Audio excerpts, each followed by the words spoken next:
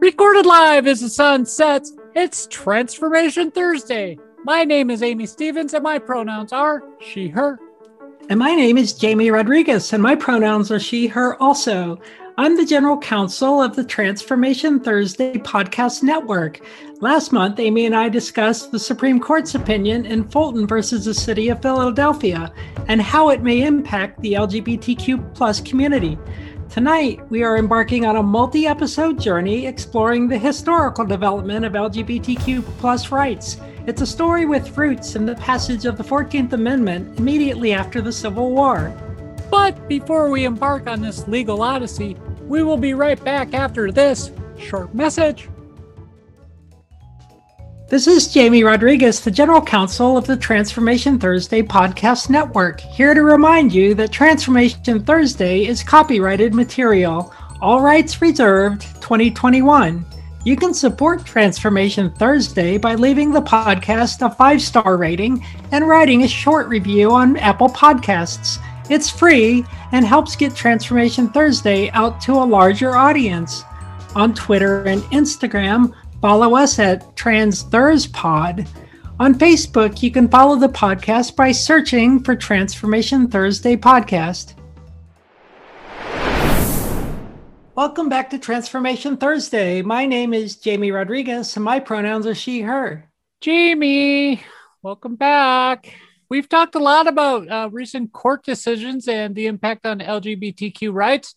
We've mentioned the Supreme Court's opinions in Bostick last year, the Fulton versus the City of Philadelphia this year. And, I'm also interested in some historical context, if you don't mind, because you know me, I'm kind of a historical geek. And how do these cases fit into the development of gay rights and what do they mean for the future?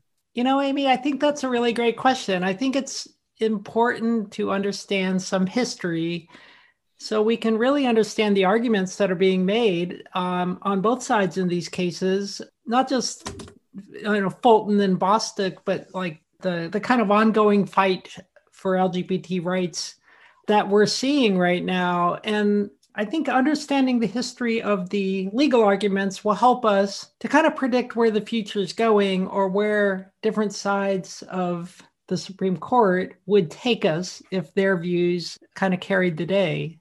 Well, in our introduction a little bit ago, we mentioned going back to Reconstruction, and that's the 1870s, and that's a long way back.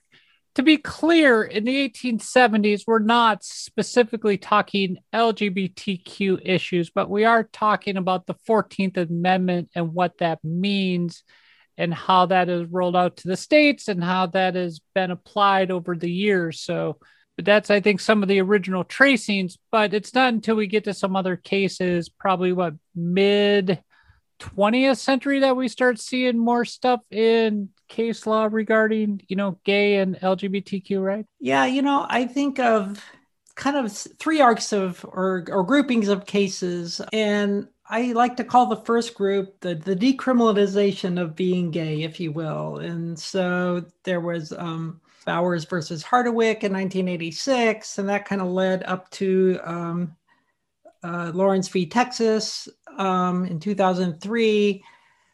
And so that's kind of an arc of cases. And then there's the fight for marriage equality ending with Obergefell.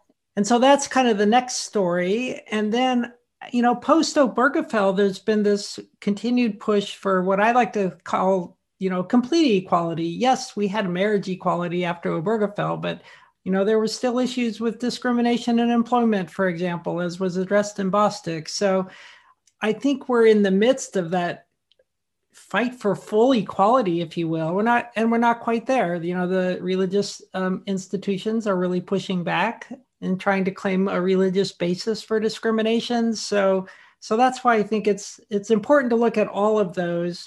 And I think it's a little bit too much to do in one episode. So I think, what we're going to do here is break it into 3 or 4 episodes where we kind of take a small chunk of each of these stories.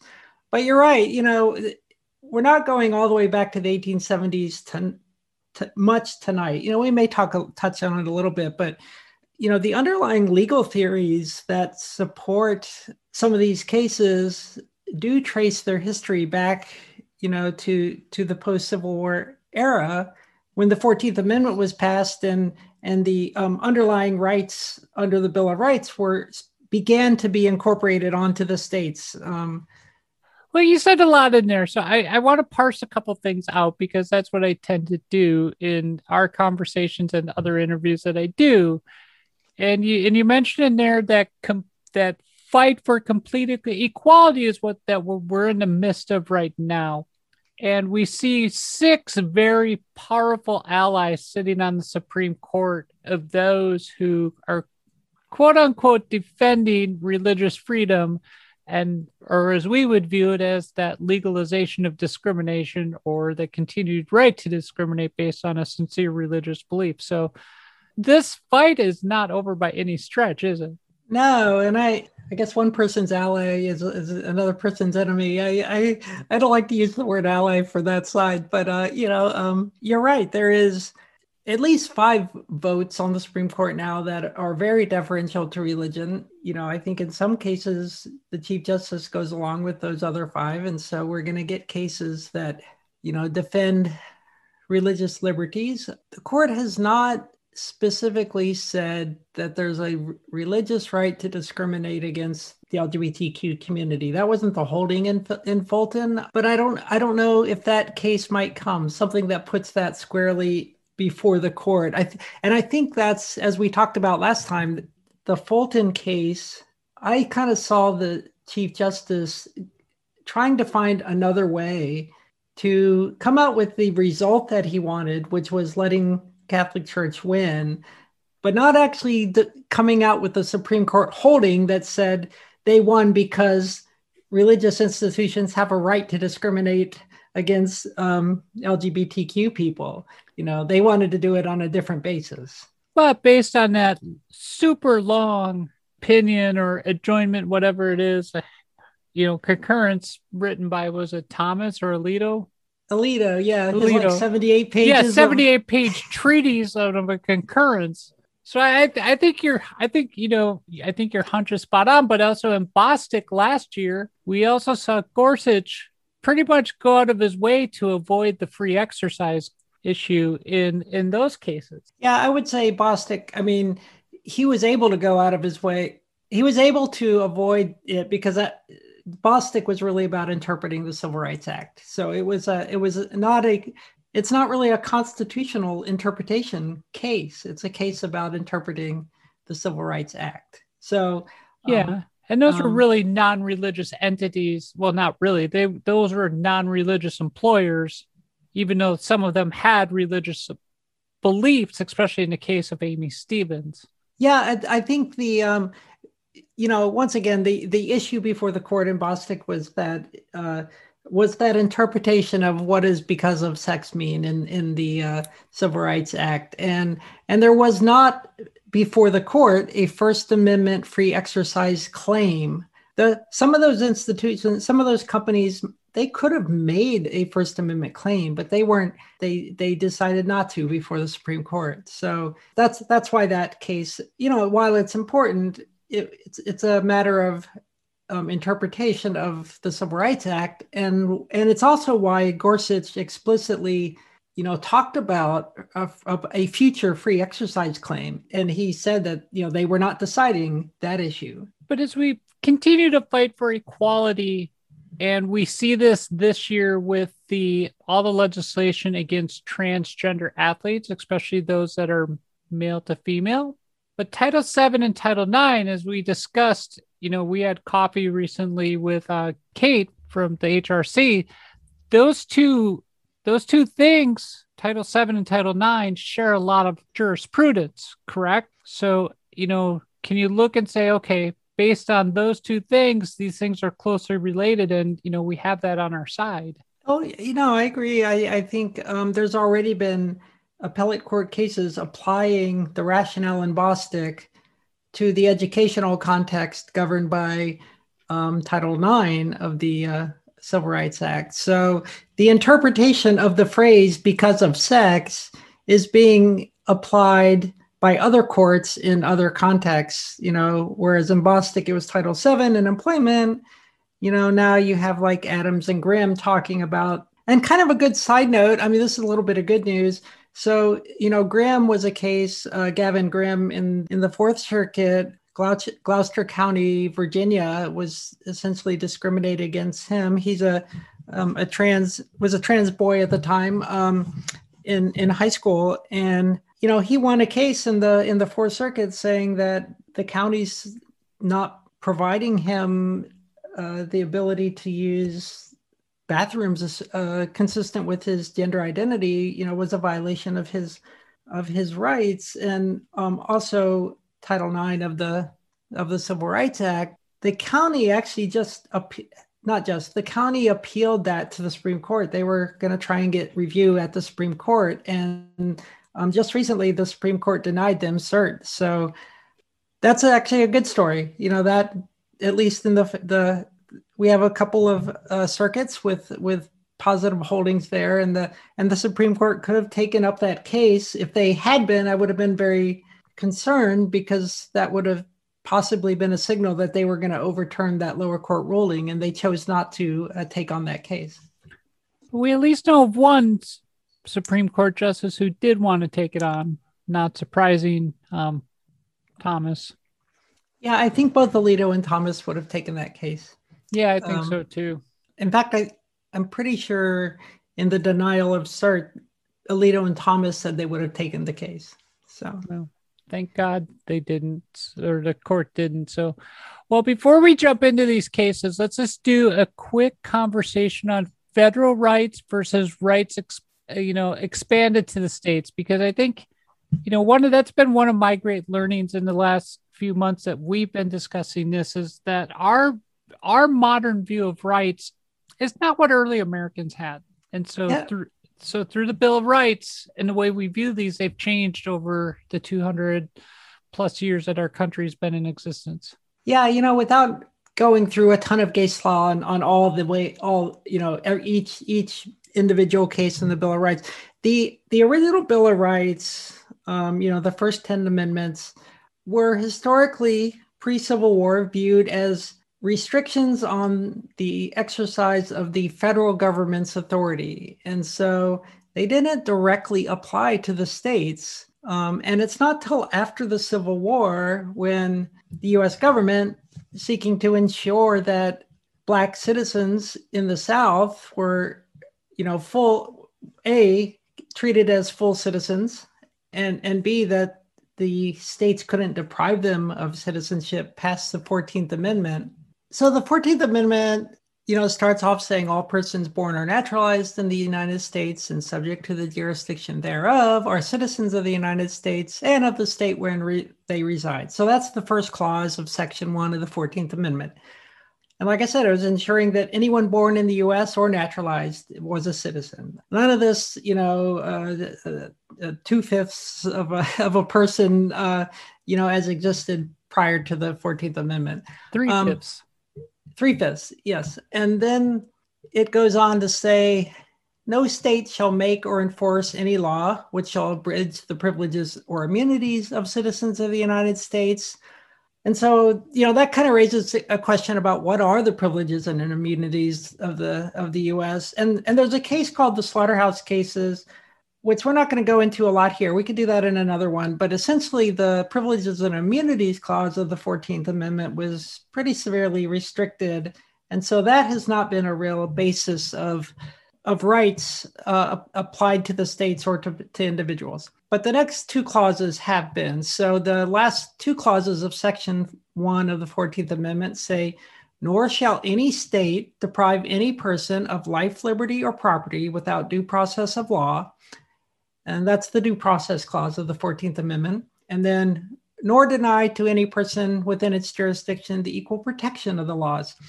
And that's the equal protection clause of the 14th Amendment. And specifically, the due process clause has been the vehicle through which the Supreme Court has applied the Bill of Rights to the states. There's a legal theory called incorporation. So it's said that the rights in the Bill of Rights have been incorporated via the 14th Amendment onto the states. So they are not only restrictions, many of them, not all of them, but most of the rights in the Bill of Rights through a series of cases, because it didn't happen all at once. It was like, one after another.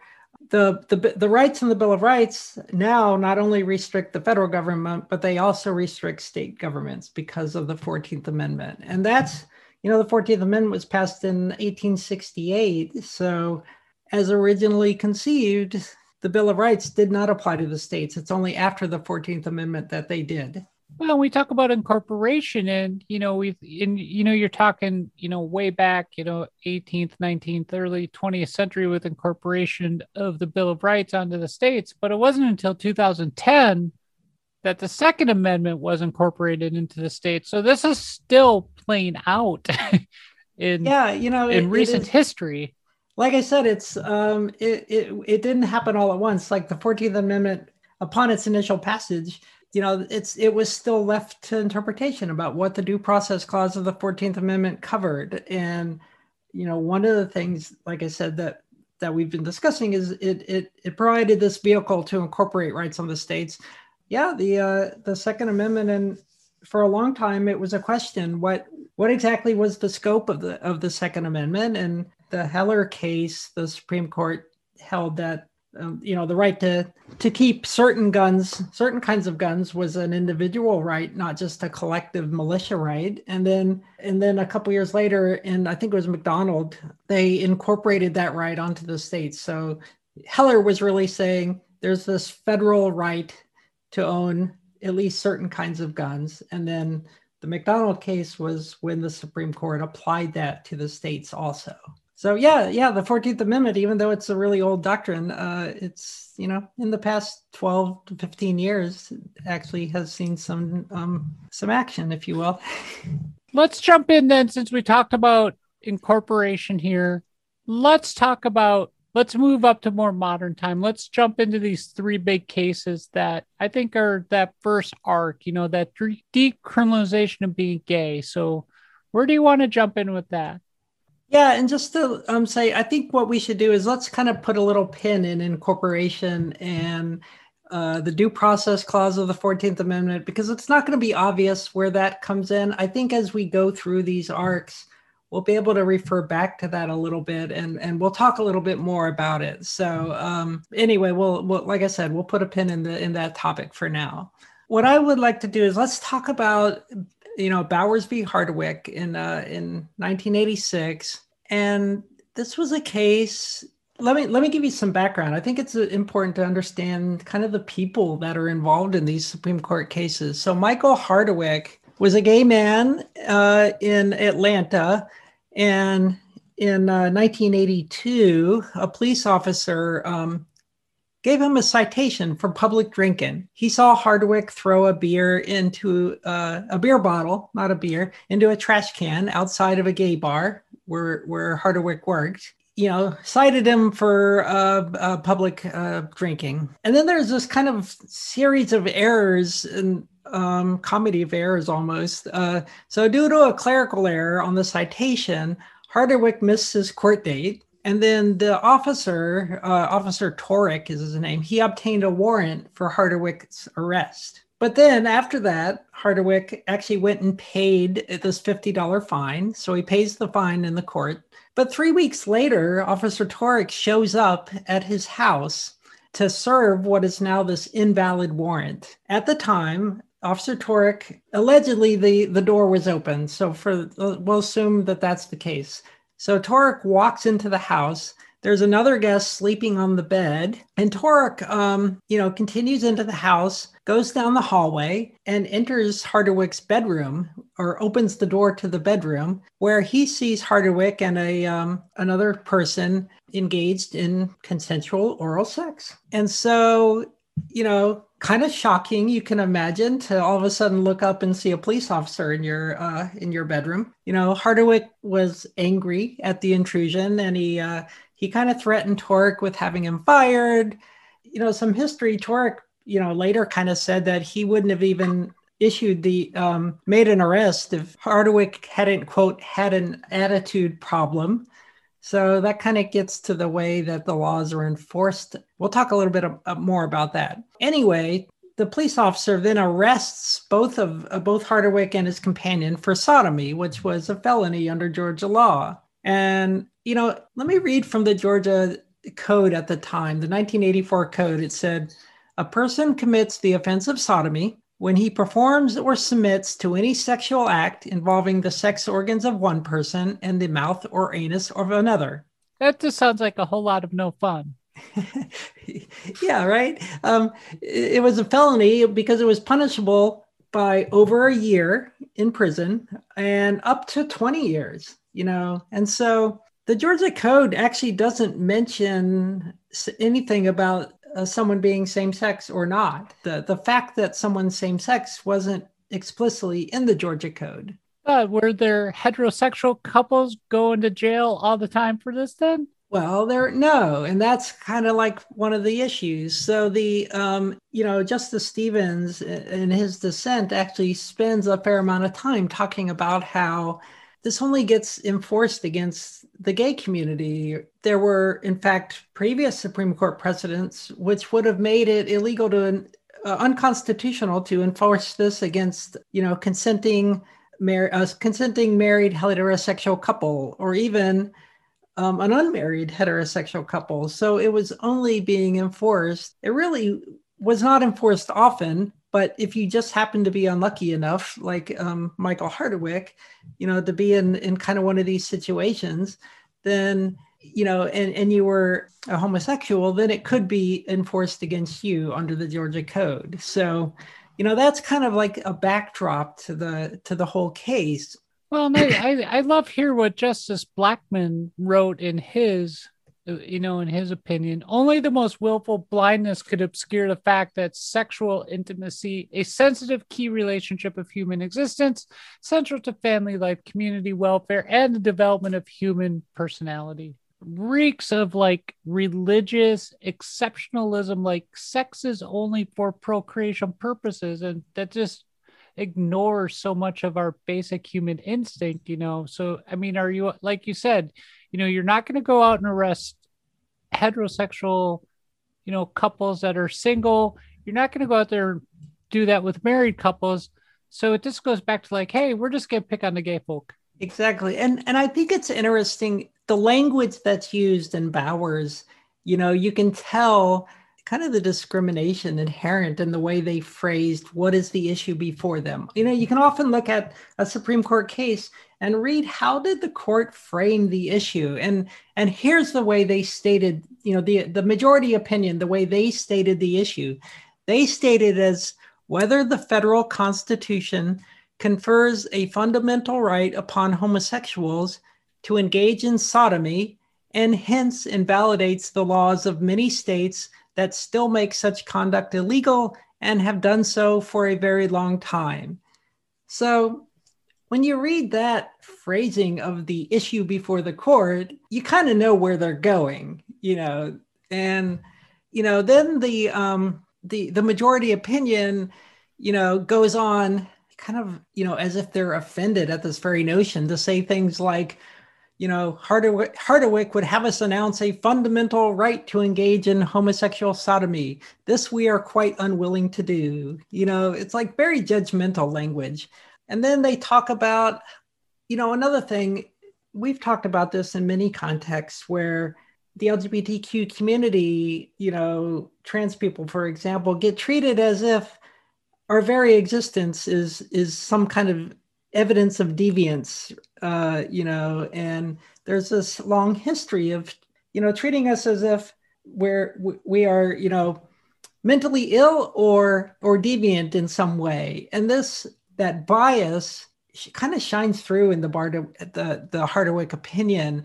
The majority, for example, said if limited to the voluntary sexual conduct being consenting. So this passage comes from the majority opinion also. If limited to the voluntary sexual conduct between consenting adults, it would be difficult to limit the claimed right to homosexual conduct while leaving exposed to prosecution adultery, incest, and other sexual crimes, even though they are committed in the home. We are unwilling to start down that road. So once again, the majority is using this rhetorical device of equating gay sex with all these kind of deviant behaviors, instead of just treating it as kind of a loving act between two consenting adults. They have to throw it in the incest, kind of language. Jamie, we've hung out a few times. Part of the reason I like hanging around you is just because of your deviancy. I mean, as a fellow trans woman, it's all about the deviancy. Just kidding. I just made you blush. Take it, I guess. Yeah, and you talked about Justice Blackmun's. The reason he used that kind of language about sexual intimacy being a sensitive key relation of human existence is because that kind of phrasing, that kind of consideration of personal intimacy is part of the privacy right that a line of cases had been talking about before, and that are actually cited or distinguished in Bowers. So there's the Griswold case we've mentioned a couple of times with privacy and contraception, and Griswold held that married couples had a right to contraception because they had a right to privacy in their own homes, and then that was extended later to unmarried heterosexual couples, at least. And then Loving v. Virginia, which talked about the right to the unconstitutionality of anti-miscegenation statutes. So the right to marry someone of another race, is grounded in the liberty right, which goes back to that 14th Amendment, and that right to privacy is grounded in the 14th Amendment. And so all of those cases were discussed and were actually the basis of the underlying decision in Bowers. And so when the Supreme Court comes in, they spent time distinguishing those, and they kind of just offhand said, well, those are about marriage and, procreation on the one hand, and homosexual activity doesn't have anything to do with those. And they kind of say that without any real basis. They just like, oh, well, homosexual sex doesn't have anything to do with families, and Blackmun, to his credit, and Stevens also, they, you can label different kinds of activities, but they're all grounded in kind of the intimacy of individuals. But the labeling, I think you just hit on the perfect place for me to jump in here. It's like, that's the labeling. And I think a lot of people in cis heterosexual relationships have a hard time with labeling and conceptualizing queer love, queer sex, and it gives them a permission to ask us questions that they would not ask their counterparts who are cisgender and in heterosexual relationships. How many times years ago would you hear like, oh, these two guys are, living together, they're gay, whatever. Well, who plays the woman part? Who plays the man part? Who does that in lesbian couples? Who does that now? What gives a friend of mine here locally the permission to approach me in a club at a bar here and say, hey, you're dating so-and-so or this woman. How do you two have sex? Why is that any of your fucking business? Excuse my French. But it just gives a lot of people permission to seek the labels when that label, it only matters to the two people in the privacy of that relationship. Yeah, exactly. I mean, I totally agree with you. And it's kind of like labeling as an excuse for actual thinking. It's like, oh, well, we can label these things as good and these things as deviant, and we're going to just draw these arbitrary lines based on how we label things. And I think that's what Blackmun was getting at, is like the underlying issue is sexual intimacy and key relationships, and Justice Stevens kind of applied went along the same way. Let's put a pin in Justice Stevens' dissent, because that's gonna come back, and we're gonna talk a little bit more about that. I don't know, I'm still a big fan of the deviant sex, so call me crazy. One person's deviance is another person's kink, right? So it's all fun to me. So that's the Bowers decision, which basically upheld Georgia's anti-sodomy statute as applied to homosexuals. It said it was not a violation of the Constitution to fine Mr. Hardwick for engaging in consensual homosexual sex. And then 8 years goes by. Hold on, real quick. I was just going to say, that's only 1986. I know. It's not that long ago, really, You were in college. I was in high school then. That's the AIDS epidemic and all kinds of stuff. So how do we get from there in 1986 to, and I know you're going there, but I just that's a big jump from, yes, we can discriminate and selectively target gays because of the sodomy laws, but how do we get to, hey, we have marriage equality and now we're fighting for, broader equality? And we're going to get there. We won't get to the marriage discussion until next time, but that's 30 years. Yeah. Oh, yeah, exactly. And I think it is important to understand the length of this, how long this has been going on. And that's why I think this historical view is important, because, you look at Hardwick and Bowers v. Hardwick in 86, you don't get a Obergefell until 2013. And we still have religious institutions arguing to discriminate against the LGBTQ community. So, it's not settled yet. These kind of cultural fights take a long time to play out. And I look at these, and I think the country has largely accepted gay marriage. Even, latest polls show that over 50% of Republicans, it's in some categories, it's as high as 70% of even Republicans, believe that gay marriage should still exist. And so the next battle has become, the fight against trans rights, right? And so I feel like trans rights, we're kind of at the beginning of that. We're not as far back as say Bowers, but let's talk about a couple more cases. We're probably somewhere in the next couple of cases that we're going to talk about as far as trans rights go. And the next case I wanted to mention briefly is Romer v. Evans. This was a 1996 case, and it's actually not a criminalization case, but I think it's important for the rationale that the Supreme Court set out. So what Romer was about was Colorado, which back then was a very conservative state, now is decidedly blue. But back at that time, Colorado passed a constitutional amendment to its state constitution, and that amendment basically deprived, it essentially institutionalized or codified discrimination against the LGBTQ community.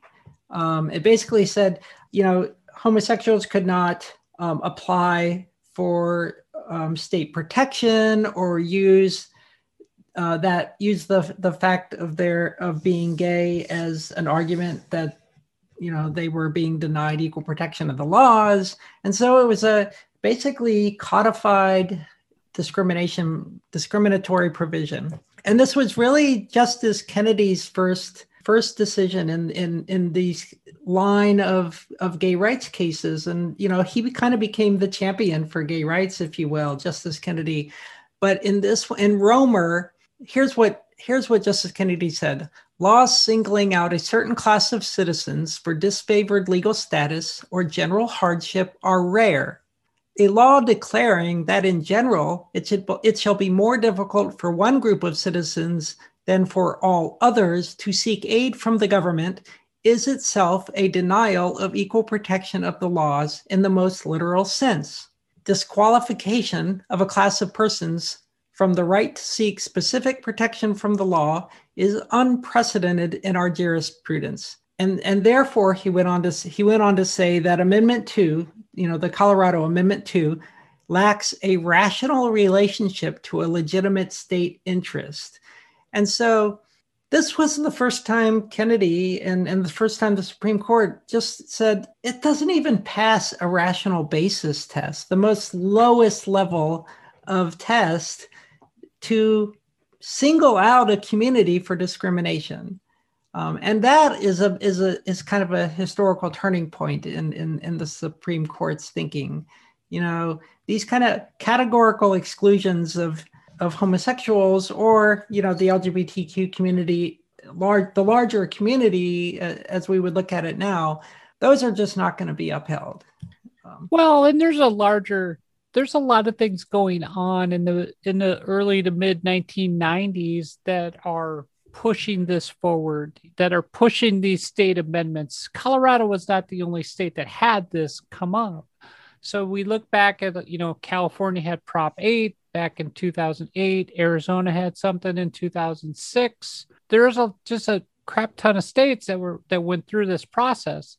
But Hawaii was the one that started this, the Defense of Marriage Act and all that stuff in the mid 1990s. And, but you also look at the Mormon Church and some of their proclamations and some of the stuff that they wrote coming out of the 90s around this time plays into this. They have something in the Mormon Church called the Proclamation on the Family that declares, marriage is between a man and a woman, and, but that document, that proclamation has been also used as an amicus brief, in Hawaii case, other cases around the country, and other cases around the world to legitimize that discrimination against gay communities. And so this is this huge culture war that I don't think a lot of us on the left pay enough attention to. Well, yeah, and in the early 90s was when the Don't Ask, Don't Tell policy was passed in the military. So that was, and I was in the Air Force in the early 90s, and I've heard that rumor before.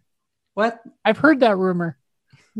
I remember that policy, and I mean, I would never defend Don't Ask, Don't Tell as it kind of like on its face. It forced a lot of service members to stay in the closet because if they came out, they could be discharged, and I knew service members who, after a while, being in the closet's a terrible place to be. You can't tell people, you can't confide in people. It's just incredibly stressful to hide a part of yourself that way. And, I knew people who just, after several years, they were really good, perfectly good officers who decided to get out, and wasted. It was a complete waste of their skills and experience and the money that the military had put in to them to lose their service. So all of that was going on in the early 90s. At least Don't Ask, Don't Tell was a step forward, because prior to that, even if people could be asked on security clearance, periodic security clearance investigations whether they were gay, and if someone found out, they could be kicked out. So and in fact, the military would actually go after people and scope out local bars, for example. So it was a small step, a small improvement, but I wish it had not taken until the Obama administration in 2012, I believe it was, when Don't Ask, Don't Tell was finally repealed. Well, and I'm sitting here reminded of sitting in the closet. That metaphorical closet of coming out is such a dangerous place to be from a mental health standpoint, and I've been honest about it on this podcast. I've been honest about it in our conversations privately. I mean, for me, that was the genesis for, my suicide ideation, and as well as, the process of coming out started there. So I can understand why somebody would be in that situation, say, I can see somebody saying, I have a choice of living or staying in the military. And that's probably becomes, but then, like you said, we lose a huge amount of capital and, intellect and all the stuff that we put into our soldiers and our airmen and our seamen and our Marines and all this stuff. So, it's sad to see these people go. And, that reminds, Bree Fram was on the podcast a couple of years ago, but it would have been a great shame to see her leave the military a few years ago just because she's transgender. I mean, a literal rocket scientist, you just don't want that type of knowledge base just walking out the door because, oh, I'm sorry, your type's not wanted here. Oh, no, exactly. And and, one thing Romer didn't do, though, Romer v. Evans was about that Colorado constitutional amendment. It didn't have any impact on the Bowers v. Hardwick case. So Bowers v. Hardwick was still, the law of the land as of Romer, but it was a signal that, thinking was changing, right? And so So that was in 96. It wasn't until 2003 in Lawrence v. Texas when Bowers finally gets overturned. And so I want to talk about Lawrence. In Lawrence, the underlying facts took place in Harris County, Texas, and Harris County police officers were dispatched to a private residence because of some report of weapon disturbance. And they entered John Lawrence's apartment, and they observed him with another man, Tyrone Garner, having sex. The police arrested both of them. They were held in custody overnight and charged the next day with deviant sexual intercourse, which was, the statute. The Texas statute made it a crime to have any contact between any part of the genitals of one person and the mouth or anus of another person. Once again, it didn't say we're criminalizing gay sex, but they only could enforce that against homosexuals. But here, whereas before in Bowers, they framed the issue as, whether the Constitution guarantees a right to homosexual sodomy. That was the language they used. Here, they framed it differently. So here they said, whether criminal convictions for adult consensual sexual intimacy in the home violate their vital interests in liberty and privacy protected by the Due Process Clause of the 14th Amendment. That was the first question. And the short answer is yes, it does violate their vital interests in liberty and privacy. The sexual intimacy, criminalizing that kind of sexual intimacy violates that right. And then they went on to ask, whether Bowers v. Hardwick should be overruled. And they also answered that yes. And it's a really great opinion to go back and read because, once again, Justice Kennedy announced the opinion for a 6-3 majority of the Supreme Court.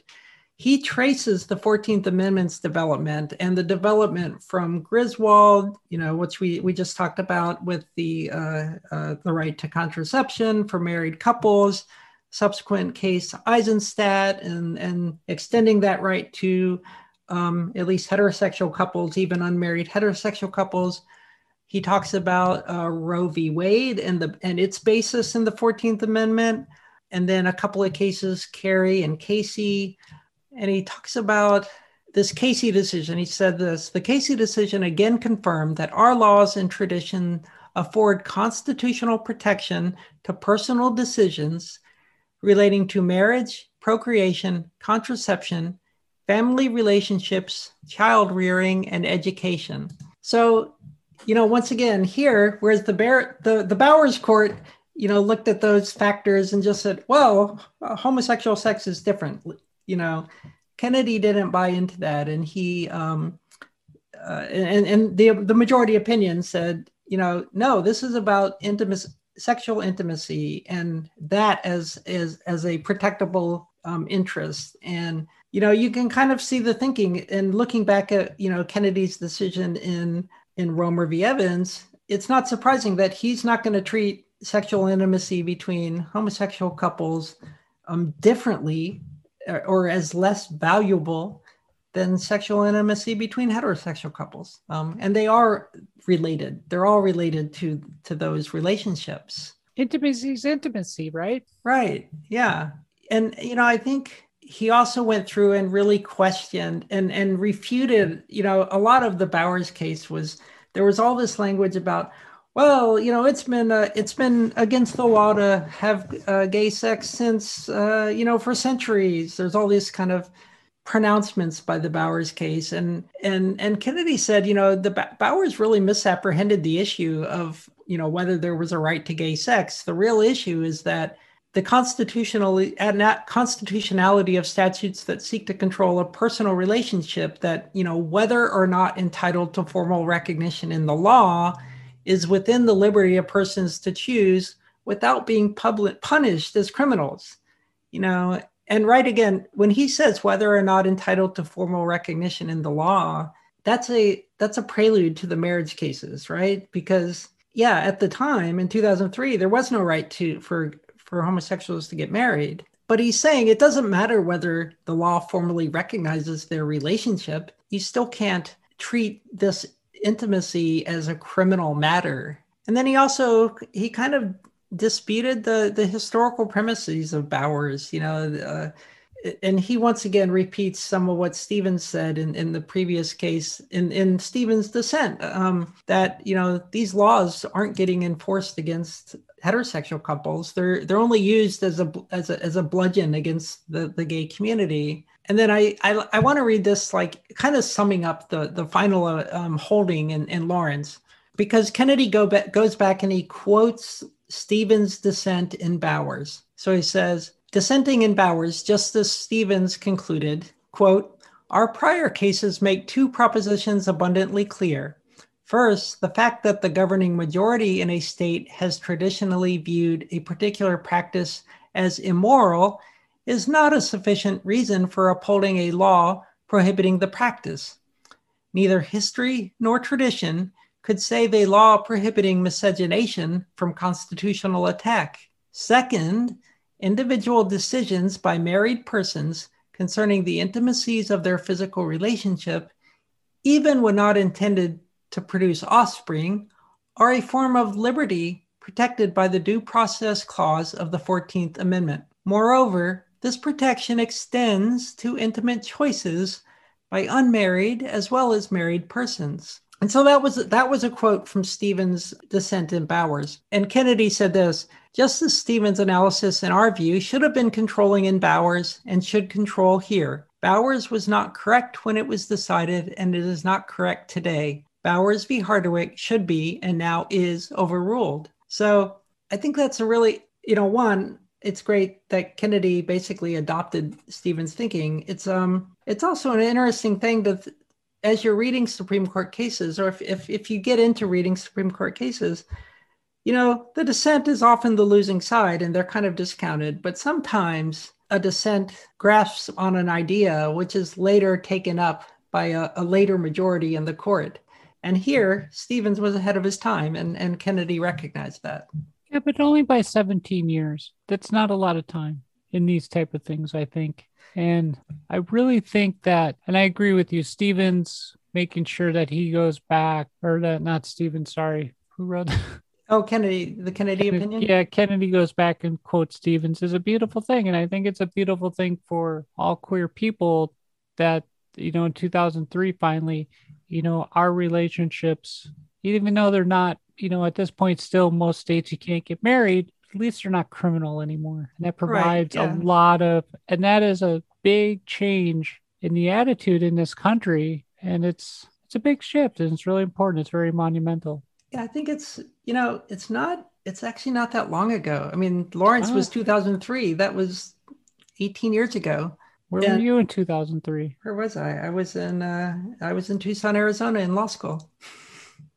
Yeah, I was in Apache Junction, Arizona. Oh my gosh.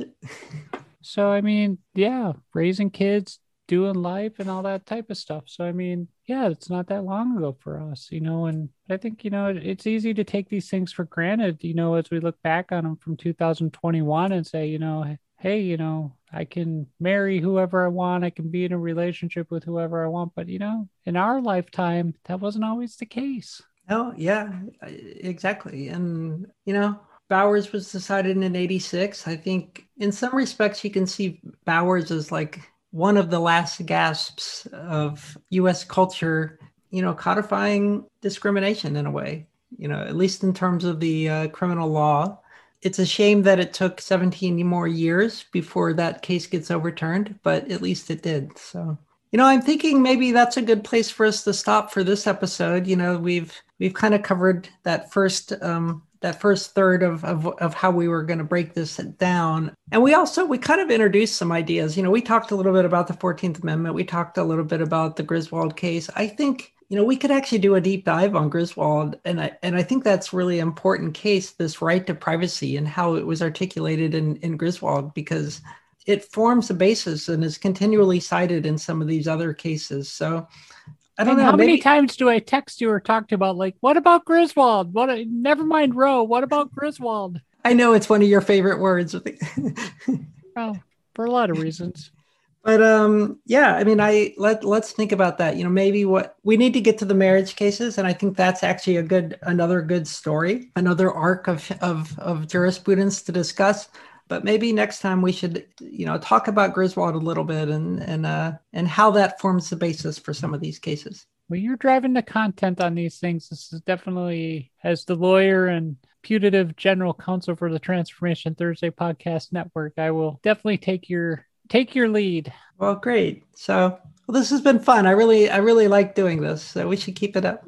I definitely agree with you. So, well, once again, Jamie, it is a Sunday evening and it is late. Somebody may have had a little bit of a headache when we jumped on. So thank you for giving me the space to work through that. I definitely, after some Tylenol and a big jug of water here, I feel a lot better. Thank you. Well, I'm glad you're feeling better. Yep, it happened. So, well, let's call it a night and we will wrap up for now. And we'll be back next week with more Transformation Thursday. Good night, everyone. Good night.